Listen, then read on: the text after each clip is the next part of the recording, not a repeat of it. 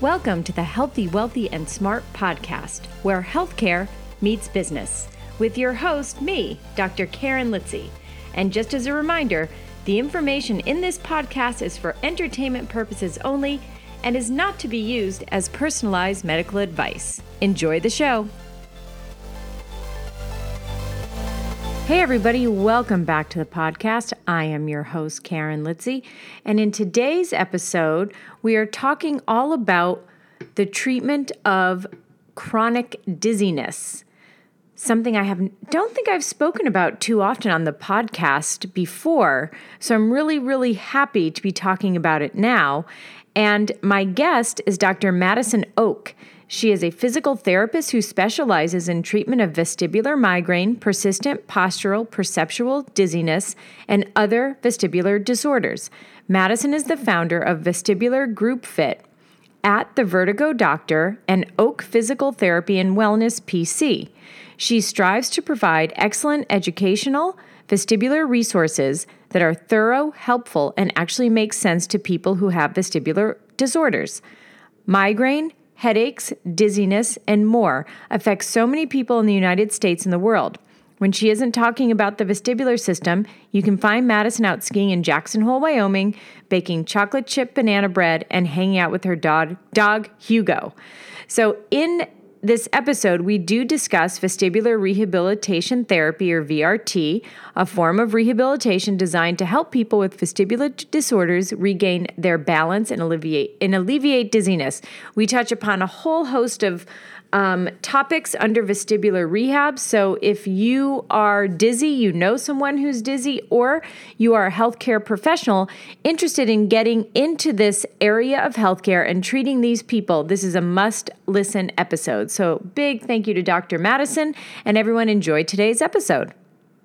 Hey, Madison, welcome to the podcast. I'm so happy to have you on to talk about, among other things, vestibular migraines, which is very close to me. One of my best friends suffered from vestibular migraines for many years. So this is something that I am really interested in and that I don't think I've ever had on the podcast before. So welcome.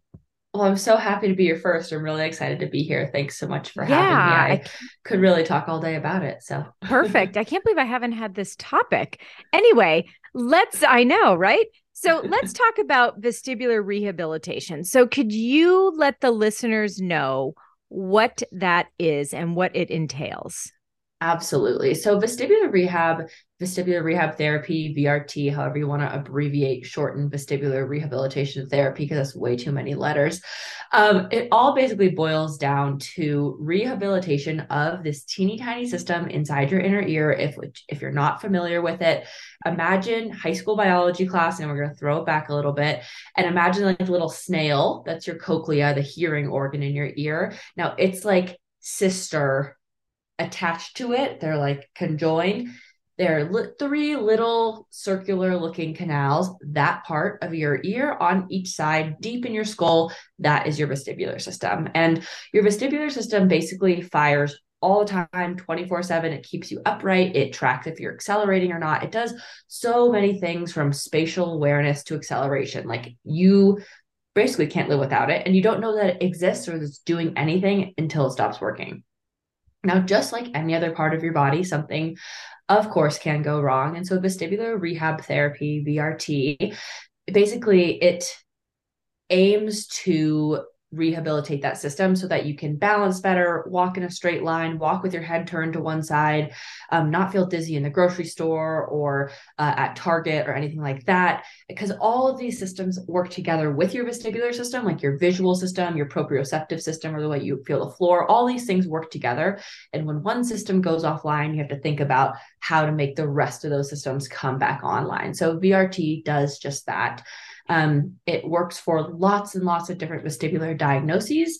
And so we kind of have to boil down what's going on, what the exact issue within that is, and then we kind of go from there. It's a lot of head movements and things like that.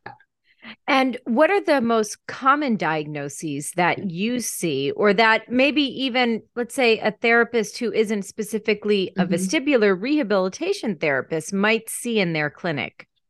Absolutely. So people who have vestibular disorders tend to Google, like, why am I dizzy, right? And the most common cause of dizziness and vertigo, which, if we want to break down vertigo, they're really important actually to know that vertigo is the incorrect perception that you or the room around you is moving, sliding, or spinning. And dizziness is everything else. Dizziness encapsulates vertigo, but not all dizziness is vertigo. That makes sense. Okay, so is Now, it safe to mhm. say all vertigo is dizziness, but not all dizziness is vertigo? Yes, definitely. Okay. Dizziness can look like I feel like I'm walking on a trampoline. I feel like I have jello in my head. I have mud sloshing around. I feel imbalanced. Those are all like umbrella of dizziness. And then vertigo has a very specific definition that's really important, actually. And whether or not the room is spinning and whether or not you feel like you're spinning is something that people with vestibular disorders get asked a lot. They're like, please stop asking me that question. But it's a really important thing for your providers to understand. Now, the most common cause of dizziness, which is a vertiginous cause, is BPPV, which is benign paroxysmal positional vertigo. And that's when these tiny little crystals in your inner ear slide into those canals that I mentioned a second ago. And basically, it's a mechanical issue. You do the thing called the Epley maneuver or the barbecue roll. They all have these funny names. And because it's a mechanical issue, you basically roll these little crystals back into the spot where they live, and then you're good to go. It should be just fine. The most common cause of peripheral vertigo that is not BPPV is vestibular neuritis. Vestibular neuritis is an issue with the vestibular system caused peripherally, meaning in the vestibular system itself, not in a different part of your body. And all that means is that there's an infection in your inner ear slash that like nerve at the edge, and that infection makes one side not work as well as the other side. And then you need rehab for that. It should go away in like 3 to 6 weeks. And So how, oh, with sorry, go it, ahead. yeah, go right ahead. I was going to say, how can a therapist or, even patients these days, how can we differentiate between the two? Absolutely. I will definitely get to that. I want to mention a third diagnosis Perfect. first, though, which is vestibular migraine, which is one you mentioned. That is the most common neurological form of dizziness and vertigo. So if we're going to just talk about these really, really common kind of like big ideas of dizziness, we go mechanical, peripheral, which those are both technically peripheral, and then this central disorder. Now, all of these can cause exactly the same symptoms, like literally to a T. And so the job of a neuro-otologist, which is a doctor who is a medical doctor who's a neurologist who specializes in the inner ear. It's like a neuro ENT and a vestibular therapist and sometimes a headache specialist. All three of those people should be able to come together and kind of determine which one of these you have. If you lie down in bed at night and the room spins for like 15 to 60 seconds and then it stops and doesn't happen again until you change position, typically we could pretty safely say that's probably BPPV. And because it's such a mechanical issue and it's not a neurological issue for the most part, and we can kind of get into things that cause it that aren't neurological, but because it is mechanical, we can say, you know what, send you to a physical therapist. Most PTs know how to do the Epley maneuver. Hmm. Not all of them, but most of them, most of us can kind of test and treat BPPV. Now, whether they only know the Epley maneuver and cross your fingers, it's in that canal, or they can also do these other maneuvers, that's always kind of up in the air. But you can safely say, I'm going to go to the PT, see if they can treat my BPPV. So, again, if you lie down in bed, you get the room spinning vertigo, not just dizziness. The room is spinning around for 15 to 60 seconds, and then it stops and doesn't happen again until you change position or sit up, because, again, in that definition, it is positional. Then it's BPPV, probably. Vestibular neuritis is that second cause, and people who have any version of the herpes virus, which we know is not just like what you think of as herpes, right? We know it causes lots of different viruses in our body. Anyone who has that or has contracted that for any reason, it's sitting dormant in your body, it can then infect your vestibular nerve in the vestibular system.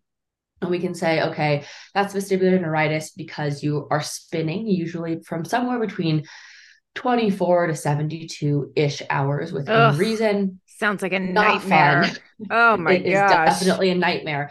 The good thing about vestibular neuritis is, for the most part, about 95% of the time, it'll only happen once. It's a singular attack because, again, it's viral, meaning you shouldn't be able to get it again, which I know everyone's like, well, we have a virus right now, you can get more than once. And that's sort of a different story. But typically, neuritis, you should be able to get only once. I've met one person in my life who's gotten it twice, which means you're probably safe if you're listening to this from getting it twice. It's super, super common. One side of your vestibular system just kind of like shuts down a little bit or a lot, depending on the amount of infection, but slowly through neuroplasticity, your brain is going to learn, oh, this is my new normal. Everything's fine. You might have a little bit of involuntary eye movement or nystagmus long term without room light, meaning like if you're in the dark or your eyes are closed, you might like see a little light on your computer or the TV like move a little bit. That's pretty standard, but all things considered, you should be totally normal, functional. Everything should be kind of fine. The last thing we want to talk about is vestibular migraine, which again is the most common neurological form of dizziness and vertigo. And migraine in general is so common. And migraine is the disease that causes migraine attacks. And something that I want to say about this first is that there's a really common misconception that we say, I have migraines with an S on the end. Mm-hmm. And right now we're actually trying to take that back just so kind of everyone is on the same page, right? Of saying a person with epilepsy has seizures, right? They don't have epilepsies. A person with migraine has migraine attacks. They don't have migraines. I have migraine. It is a neurological disease. It causes me to have migraine attacks. The root cause of my migraine is I have a neurological disorder or neurological disease that causes migraine. Vestibular migraine is a form of migraine. And it's an important thing to recognize that migraine comes in all shapes and sizes. And I think that a lot of us were raised of our mom, our friend's mom, maybe a parent, a sibling, someone. I have a really awful migraine today. I'm going to go lay in a dark room because my head is pounding and the light is really too bright. And that's kind of like, okay, that's a migraine. She has migraines, right? Like that's kind of how we thought about it as kids. And it wasn't until recently that all of this is sort of like so much more advocacy recently and things for migraine. But we know about migraine is that it comes in lots of different shapes and sizes. So it can look like you get almost like a hemiplegic kind of symptoms where it looks like you're having a stroke for some people. For some people, they get just the light sensitivity or their vision goes black for an hour. It looks really different for a lot of people. But for people with vestibular migraine, the diagnostic criteria, basically, just like there is for everything in the world these days, is that you have 5 minutes to 72 hours of vestibular symptoms with some migraine symptoms as well. So those could be head pain, aura, light sensitivity, sound sensitivity, and then it's not accounted for by another diagnosis. So if you have all of these and you're kind of getting them in these fluctuating attacks, and it's really long term and all of your testing is negative and you have like brain zaps and you have a history of motion sensitivity, that is typically kind of the people we put in that vestibular migraine category. And obviously this is not medical advice and you shouldn't like, I have VM because of this podcast, but that is a very, very common diagnosis. And they say about half of the people with it are probably undiagnosed. So if that does sound like you, it's a good time to get an opinion from a headache specialist.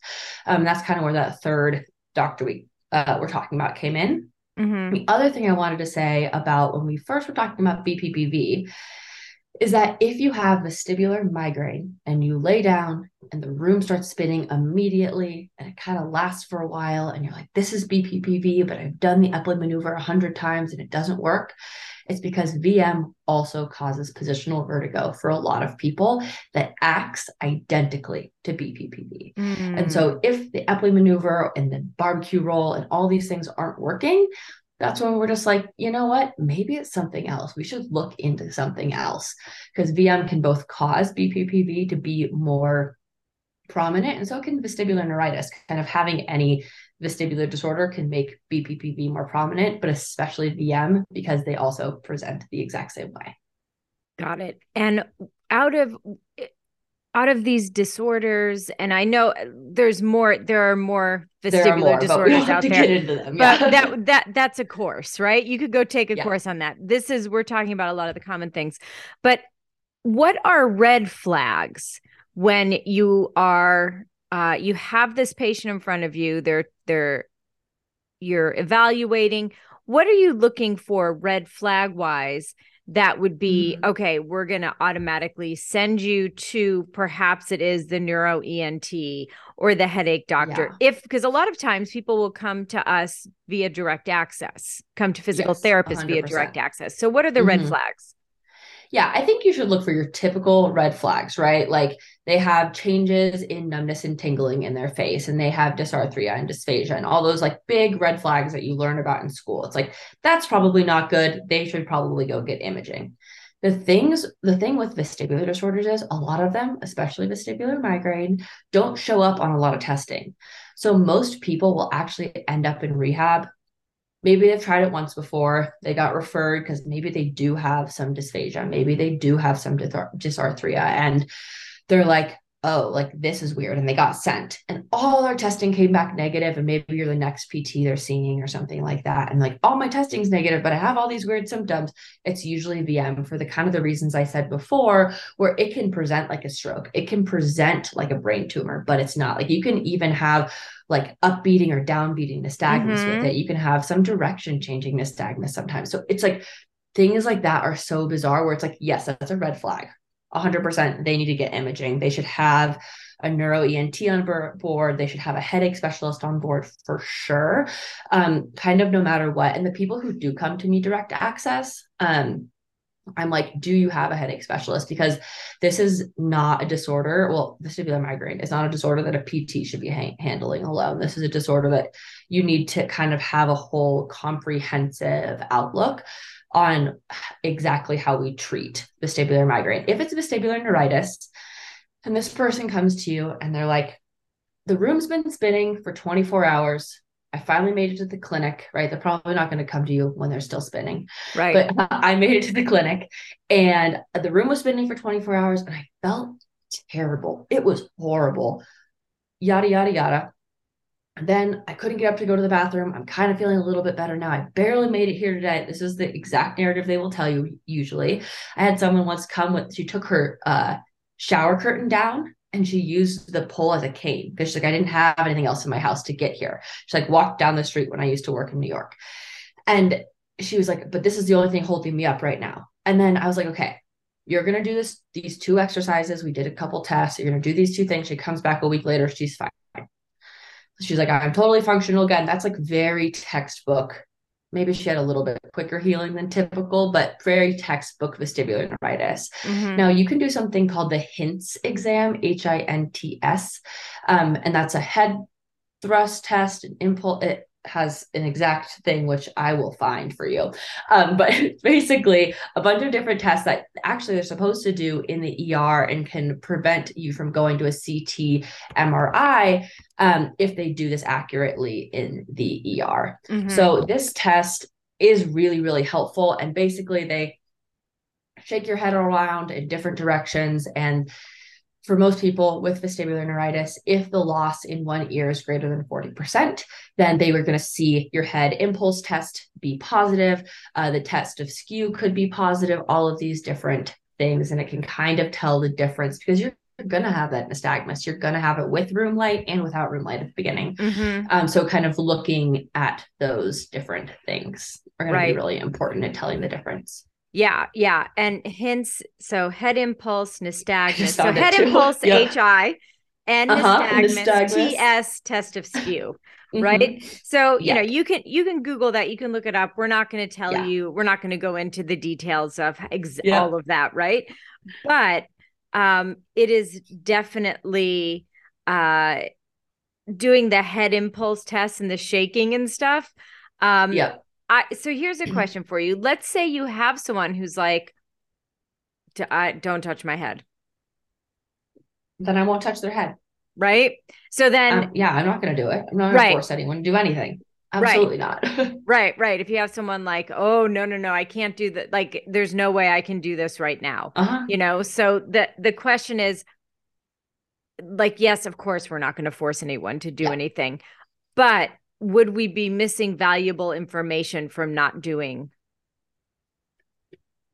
Sometimes yes, sometimes no. right? Typically, if you have a pretty good understanding of vestibular disorders, like all I do all day, every day is think about the vestibular system. Like I'm sort of an Mm-hmm. addict when it comes Mm-hmm. to the vestibular world. A vestibular holic, I think Danielle and Abby of Balancing Act Rehab coined it a couple of years ago.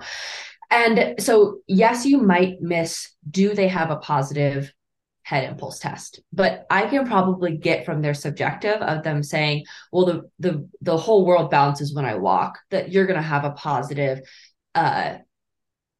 DVA, you're going to have a positive hints test, you're going to have positive, like all of the things. Mm-hmm. And so if someone is like, I'm so uncomfortable, absolutely not. Like I'm going to explain to them, of course, why we're doing the test, why it matters, what we're going to look for, all these different things. And I've had people deny it still. And it's like, okay, well, tell me, does the room move when you walk? Can you run? Can you go on a treadmill? Like, are all these things, if you focus on one thing, is it hard? If you were to move your head around, what would it feel like? And people are like, dizzy. I'm like, okay, that's not helpful. Let's break down what dizzy means for you, right? But so yes, you're gonna miss, like, is it positive or negative today versus next week? But if someone is more functional and it's like, do I really care? Probably not. Right. Kind of have to sort of weigh the good and the bad there, right? Exactly. And I think it's something you sort of went past something that I want to go back to, and that is definitions. So when the person said, "Oh, I just feel dizzy," and you're like, "I'm going to need more," right? So when someone says, "Oh, I feel dizzy," what questions do you then ask to bring out more from them? Because definitions of things really matter. Exactly. And it's just like everyone learns like how to dissect pain in school, right? It's like, is it sharp and shooting? Is it hot? Is it dull? Like, what does it feel like? For dizziness, you're looking for, first of all, do they have vertigo? And everyone hates this question. And they're like, just like I said before, if someone asks me this one more time, I'm going to flip. But explain to them that it's important if you know if the room is spinning, because if the room is spinning at any time, they have nystagmus. And that can mean a lot of different things. And you can look into like what Alexander's law is and if it's positional and like all these different things. So are you spinning? And if they say I'm spinning, is the room around you spinning or are you spinning inside? Because the difference between internal and external vertigo is also big. And then from there, my question typically, after we determine whether or not someone is moving, sliding, or spinning, is what does that feel like? And every single time I get the exact same answer. And they say, it is impossible for me to explain this. And so I ask them to please use the most insane words they can think of to please explain what they feel like. And I get a lot of really fun answers from that question. Typically, it's like mud is in my head. I have a cotton candy head. I have a hot air balloon head. I have my Little Pony is running around up there. There's a gumball machine in there. Like they have really fun answers, but that compared to the other fun answers of I'm walking on a trampoline or I feel like I'm in one of those gymnastic squishy pits or like those two things are very different. Or I feel like I'm walking on a boat, very different things, right? And then you can determine, are you lightheaded because you actually have POTS and you have a cardiovascular thing going on? Or are you lightheaded because of insert other reason here? Is it because you have neck pain and you actually have cervicogenic dizziness? Like, what does it feel like to move your head around versus can you move like a robot? Are you moving like a robot? And kind of those questions that they do have to be a little bit leading and also not be yes or no, right? But you have to sort of lead these people with dizziness into these answers a little bit because they don't know how to explain it. And the other issue is most providers just kind of blow them off. Like I have chronic tinnitus, whatever you want to call it. So I went to the ENT to get it checked out. Pretty run of the mill appointment. I told him I have it. He told me I'm fine. I said, great. He goes, what do you do for work? I said, I'm a vestibular therapist. I love to treat dizziness. He goes, oh, I hate treating dizziness. I'm like, you're the only ENT around. Right. Because there's nothing you can do about that. I just send everyone home. And I'm like, okay, you're categorically false. Yikes. But yeah. So everyone from like, they go to the ENT, the person who's supposed to specialize in ears, to their neurologist who pulls up their MRI and says, everything's fine. You have nothing wrong with you. And they're like, but I'm dizzy. And no one thinks to ask, what does that feel like besides, do you have BPPV? So then they get like, I have had patients who've gone to over 85 different doctors to try and get different opinions. And everyone's like, you're fine. It's just anxiety. Here's Xanax. And they're like, I'm not anxious. I'm just dizzy. Like, send help. And the dizzy, anxious, dizzy cycle is a very, very real one because Mm-hmm. dizziness and anxiety are processed in the same part of your brain and they make you anxious. They make you dizzy. And that whole Yeah. thing is a whole other topic. But it's really important to understand that taking a history for your whole entire hour or even two full appointments might actually make a difference between like, is this person going to get better or not? And like building that trust with your patient, just like anything in PT. But I think especially with dizziness is so important because there is so much fear and anxiety and like feeling like they are the problem when it's like, you're not the Mm-hmm. problem. It is in your head, but only like anatomy wise, you're not making it up, right? It's like Right. physically there. So kind of no matter what it is, there are always treatment options. And that's another thing they get, which is why they don't know how to describe their symptoms. It's like, well, it doesn't matter what you're feeling, anything anyway. There's nothing we can do about it. You're out of options. And that's just also never true. Right. So all of these things are problematic and it is getting a little bit better. There is more information about all these things, but it's definitely something Yeah. that's frustrating for all of Yeah. them. And you had mentioned internal versus external spinning. So can Mm-hmm. you elaborate on that a little bit more of what that means? Yeah. So vertigo, remember we said it's the incorrect perception that you or the room around you is moving, sliding, or spinning. If it's external vertigo, meaning the room around you is moving, sliding, or spinning, that means someone's probably experiencing nystagmus, so that involuntary movement of the eyes. Mm-hmm. It can come from tons of different places, but it is interesting to note, is it spinning? Is it sliding? Is the wall around you like going up and down? And some people are like, I have no idea. It's moving. And that's fine Right. too. But you can sometimes tell which direction their nystagmus is in from Mm. a history. Is like it goes clockwise, it goes counterclockwise, and you can kind of try Mm-hmm. and like pinpoint that to, okay, if I lay my head back in this position, would the room move clockwise or counterclockwise if I'm in a dependent Dixalpic position? Mm-hmm. And the same goes for like a horizontal canal would be sliding, right? Right. If it's internal, some people say like I am on a boat 24/7, and that would be internal vertigo. So it's still vertigo, but it's not room spinning vertigo. Like as people, I'll tell them to match their movement, and people are like, I feel like this Mm. Yeah, that's back smart. and forth, or in a circle, or whatever direction it is for them. And that is different, again, obviously, than the room is spinning around me. So internal versus external vertigo. I feel like I'm moving versus I feel like the room around me is moving. And is it possible for people to have both? Definitely. Mm. Definitely. I'd say especially that vestibular migraine Mm-hmm. population. And then Mm-hmm. there is a diagnosis, which we can get into this one a little bit, which is persistent postural perceptual dizziness, 3PD, which is like chronic Mm-hmm. subjective dizziness. And that is all about, I feel like I'm rocking and swaying all the time.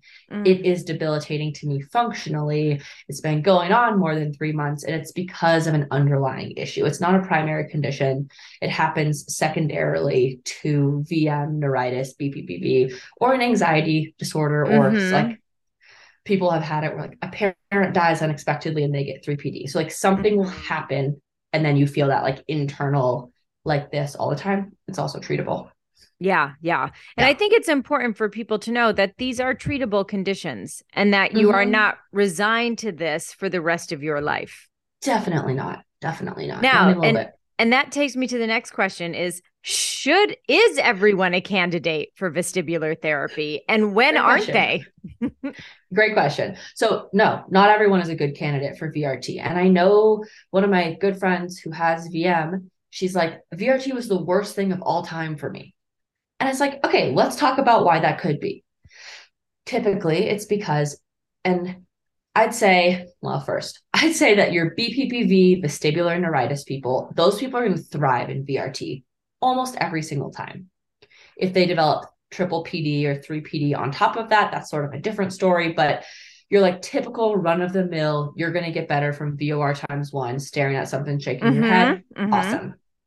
If we're going to talk about the chronic dizziness people, the people with central disorders, with like prolonged concussion syndrome, with who are dizzy, vestibular migraine who are dizzy, the people who are having either an acute or chronic attacks. And these symptoms are very prolonged, and it drives a lot of anxiety, and it drives a lot of hypervigilance, and it drives a lot of these really like fight or flight type symptoms, and they can barely move their head without like a whole attack going off. Mm-hmm. Those people, they're like, I failed vestibular rehab. And it's like, no, you didn't. Vestibular rehab shouldn't have been prescribed to you, right? Like that wasn't a good idea in the first place. Mm-hmm. But that's because people who have vestibular migraine, which again is my favorite thing to talk about, so we're going to go with that Yes, example, let's do it. who have this issue where they're getting an attack once a week, once a month, once a day, even, or they're in Mm-hmm. status migrainosis, which is a whole other scenario. Those people who they can barely move their head right and left, they have so much pain in their neck, maybe tons of pain in their head. They're super, like, they say, like, hot brain, right? Is like you're going to have an attack when you have a hot brain, Mm-hmm. sensitive brain, basically. Those people are not going to do well with VRT. And those people get referred to me all the time. And I evaluate them. We never do anything. We just sit and talk for an hour. We do their whole subjective. And then we talk about lifestyle management, because treating migraine is not about, can I shake my head around? Treating migraine is about thinking about someone's entire lifestyle, what things fit in that lifestyle, what things maybe they can do better within their lifestyle in order to support their brain, right? Because migraine works on a threshold theory, meaning that there are controllable triggers and uncontrollable triggers. Uncontrollable is the weather. Controllable, did I drink enough water today? Right? Drinking Mm-hmm. water is not going to cure your migraine by any means, but drinking more water can help with all of these things, right? Eating the right foods, adding tons of fruits and vegetables to your diet, Yep. Yep. sleeping 8 hours a night, finding a consistent sleep schedule, exercising every day. All of those things are going to drive positivity towards migraine treatment. But it's more about, can I control the migraine? And physical therapists are the people who are able to spend time with their patients in order to tell them these things that they've never heard of before, because they just get drugs thrown at them, which SSRIs, SNRIs, TCAs, CGRPs, GPANs, all of those things treat migraine pretty well for a lot of people, but almost never has it been that they just get an SSRI and they never have to go back to the doctor. Mm-hmm. I've never heard of that happening. Maybe it's happened for someone listening to this, and that's fantastic. Keep doing what you're doing, but almost never works. So talking about those other lifestyle factors is usually kind of where I start with VM until it's kind of more under control and they can get that diagnosis. Because even Mm-hmm. as a PT, even if I know you have VM, I can see it. I can hear you talk about it. You have it. Unless you have that diagnosis, we can't like talk about that as technically. I can say you have signs and symptoms consistent with it, but I can't tell you have VM, right? Mm-hmm. So sending them back to the doctor with that information, whether it's their PCP or a neurologist who is in their maybe smaller town who treats stroke and not migraine, and then they can be armed with that information. It's like, oh, I think I have this VM thing. Here's some research. Here's what my PT says might help me. You can call them or email them if you want, and like, let's Mm-hmm. tackle this thing together. That's going to be the best way to go about VRT for a person with chronic dizziness from like, I'm having attacks all the time kind of a Right. person. Right. Yeah. Yeah, I think, and I love the fact that you sort of talked about this lifestyle medicine, which is something that I was just on a podcast that came out a few weeks ago. Nice. And we talked about lifestyle medicine and how physical therapists are really positioned well in this space. And like you said, it's asking questions about sleep, about nutrition, about exercise, smoking cessation, Mm-hmm. um, all things that take not that long to talk about. And, like you said, maybe you spend the first session just talking. Yeah. And that's Heck yeah. really powerful, Mm-hmm. Exactly. and And giving advice, and whether that be advice verbal, or here's some mm-hmm. literature, here are some studies, here are some pamphlets, whatever you may have, here's a Mm-hmm. video, Mm-hmm. whatever media works best with that patient. But I'm just so happy that you brought up the importance of looking at the overall lifestyle and how that's going to affect especially people living with chronic vestibular migraines. Mm-hmm. Definitely. And I mean, the people who come to me typically are people who have seen the 85, 100 doctors, and they're like, no one can help me send help. I've somehow ended up in this position, which I love. And no one asks them those questions. No one asks them, have you tried grounding? Have you tried being mindful for the day? I am not the queen of mindfulness, but I will send you to the person who is. Mm-hmm. And I'm kind of using all of these different people and providers who are excellent at what they do and deserve to be used and utilized in that way. And sending those people that way is a really important thing for people with migraine, because what works for patient A is never going to work for patient B, and like vice versa. And so I do think it's a really important and powerful thing, just like you're saying, to arm these people with information. And dizziness is so scary, like so debilitating and Yes. so anxiety provoking and so terrifying. And someone tells you every time you go to the doctor, nothing is wrong with you. And it's like, how is this happening to me? Right. Like that's usually the question I get. And how did no one ask me before? Mm-hmm. Why have you tried this other lifestyle thing? And some people, they have been told to do all of the things and it still isn't working. We can kind of piece together why that also isn't working. And there's usually something we can change. But I think it's important to think about this from a much bigger picture. And also, like, if your patient with dizziness is getting worse from the exercises, just like if someone's getting way worse from doing 3 sets of 10 of something, like you're going to Mm-hmm. ask them to stop if it's musculoskeletal. Right. You're going to make that change.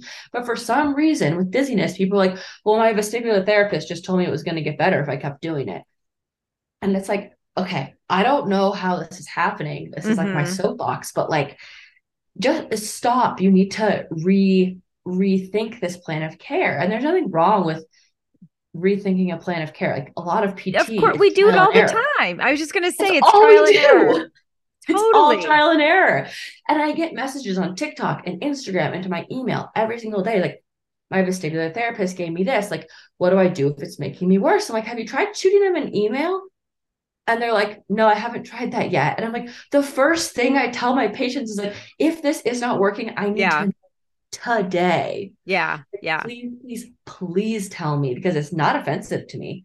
I'm Right. only like sad if in 2 weeks I see you again and you haven't done anything because I made you feel worse. Right. That's when I get sad. When I'm Right. like, oh, I'm so sorry. Like, let's rethink this. Of course, like it is not offensive to ask to change something. It is your healthcare. It is your plan of care. You get a lot of autonomy in that.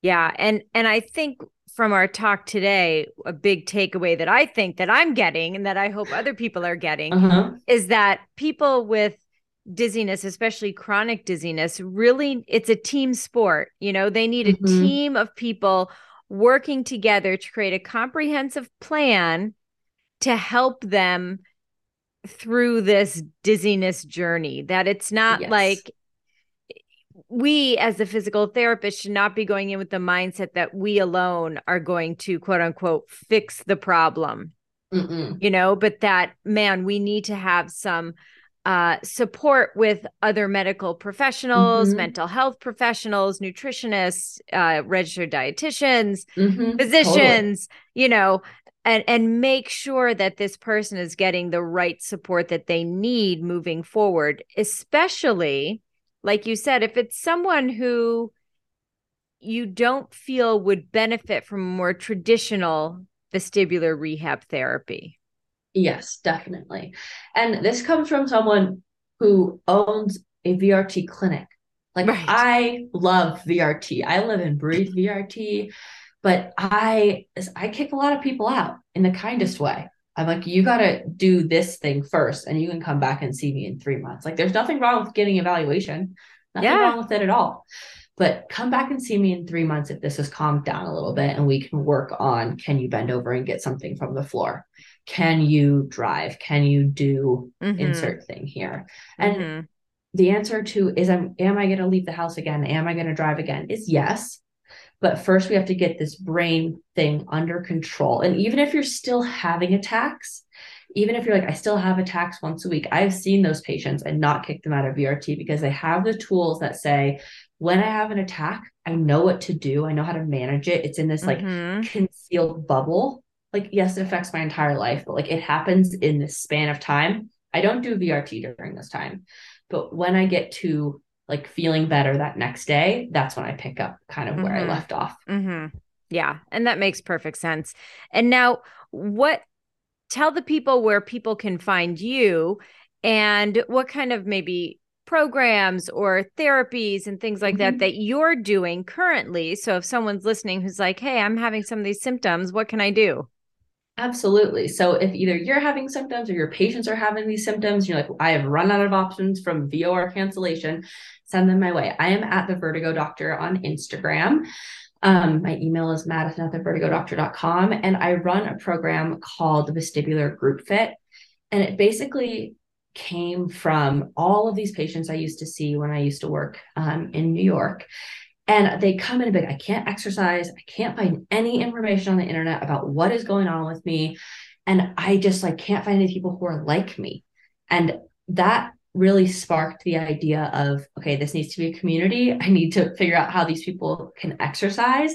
And I need to figure out how to break down this jargony information and get it across like super simply and in ways that it's like, this isn't going to ruin your life. Like you can recover from this. So that's how Vestibular Group Fit was born. And it is a program for movement, mindset support, and education for all things vestibular disorders. So we cover neuritis, BPPV, vestibular migraine, Meniere's disease, triple PD, like concussion, you name it, we cover it in there. And it's just a lot of amazing human beings who are sick of not getting the right treatment, or they have a PT who they're doing great with, but like need some support and want to work out again, but can't go to the gym because the lighting is so awful. And so it kind of covers all of those bases. We're doing yoga, Tai Chi, Pilates, ballet, strength, cardio, return to run, the whole 9 yards, all safe for vestibular disorders. And some people use it in place of VRT if they have like a very mild neuritis-y kind of a thing. It's never medical advice, of course, but some people just find that general movement is really, really helpful and super healing. And then a lot of people use it as an off-ramp from VRT or at the same time with their therapist. And like, I want to do this class, give the YouTube link to their therapist and like, okay, this is how we're going to get there. And then typically they can come to class or you can just start, and we have ways to modify every single thing. Perfect. And we will have links to all of that at the podcast at podcast.healthywealthysmart.com. So if you didn't get any of that down, don't worry. And just to repeat, it's the vertigodoctor.com. Yes. That is the website. Perfect. Okay. Now, last question. And it's one that I ask everyone, and that's knowing where you are now. What advice would you give to your 20-year-old self? My 20-year-old self. Yes. Oh, goodness. That is a fun question. If I were 20 right now, I would tell myself that you can work for yourself, because I feel like that was something that was always like an option, but I was like, that's too scary. I'm never going to do that. And also to do the thing that's fun more than you do the thing that is work. And for me, that is skiing. And we moved to Jackson to ski from New York to ski. And I try to take off all my afternoons to go do that. So do the thing that is fun, even if work is fun, because I do love my work, but do the thing that's fun. I love it. That is great advice. Madison, thank you so much. This was great. I was taking a lot of notes. I pulled out my neuro. That's why I'm like, hold on a second. Let me get out my neuro notes. Got a hint. It's actually right next to me because it's very impressive. It is. I didn't see you find that fast. Yeah, I was like, here it is. Got it. So thank you so much. I love learning about vertigo stuff, information as well. I just think it's a fascinating part of rehab. So thank you so much. And everyone else, thank you so much for listening. Have a great couple of days and stay healthy, wealthy, and smart.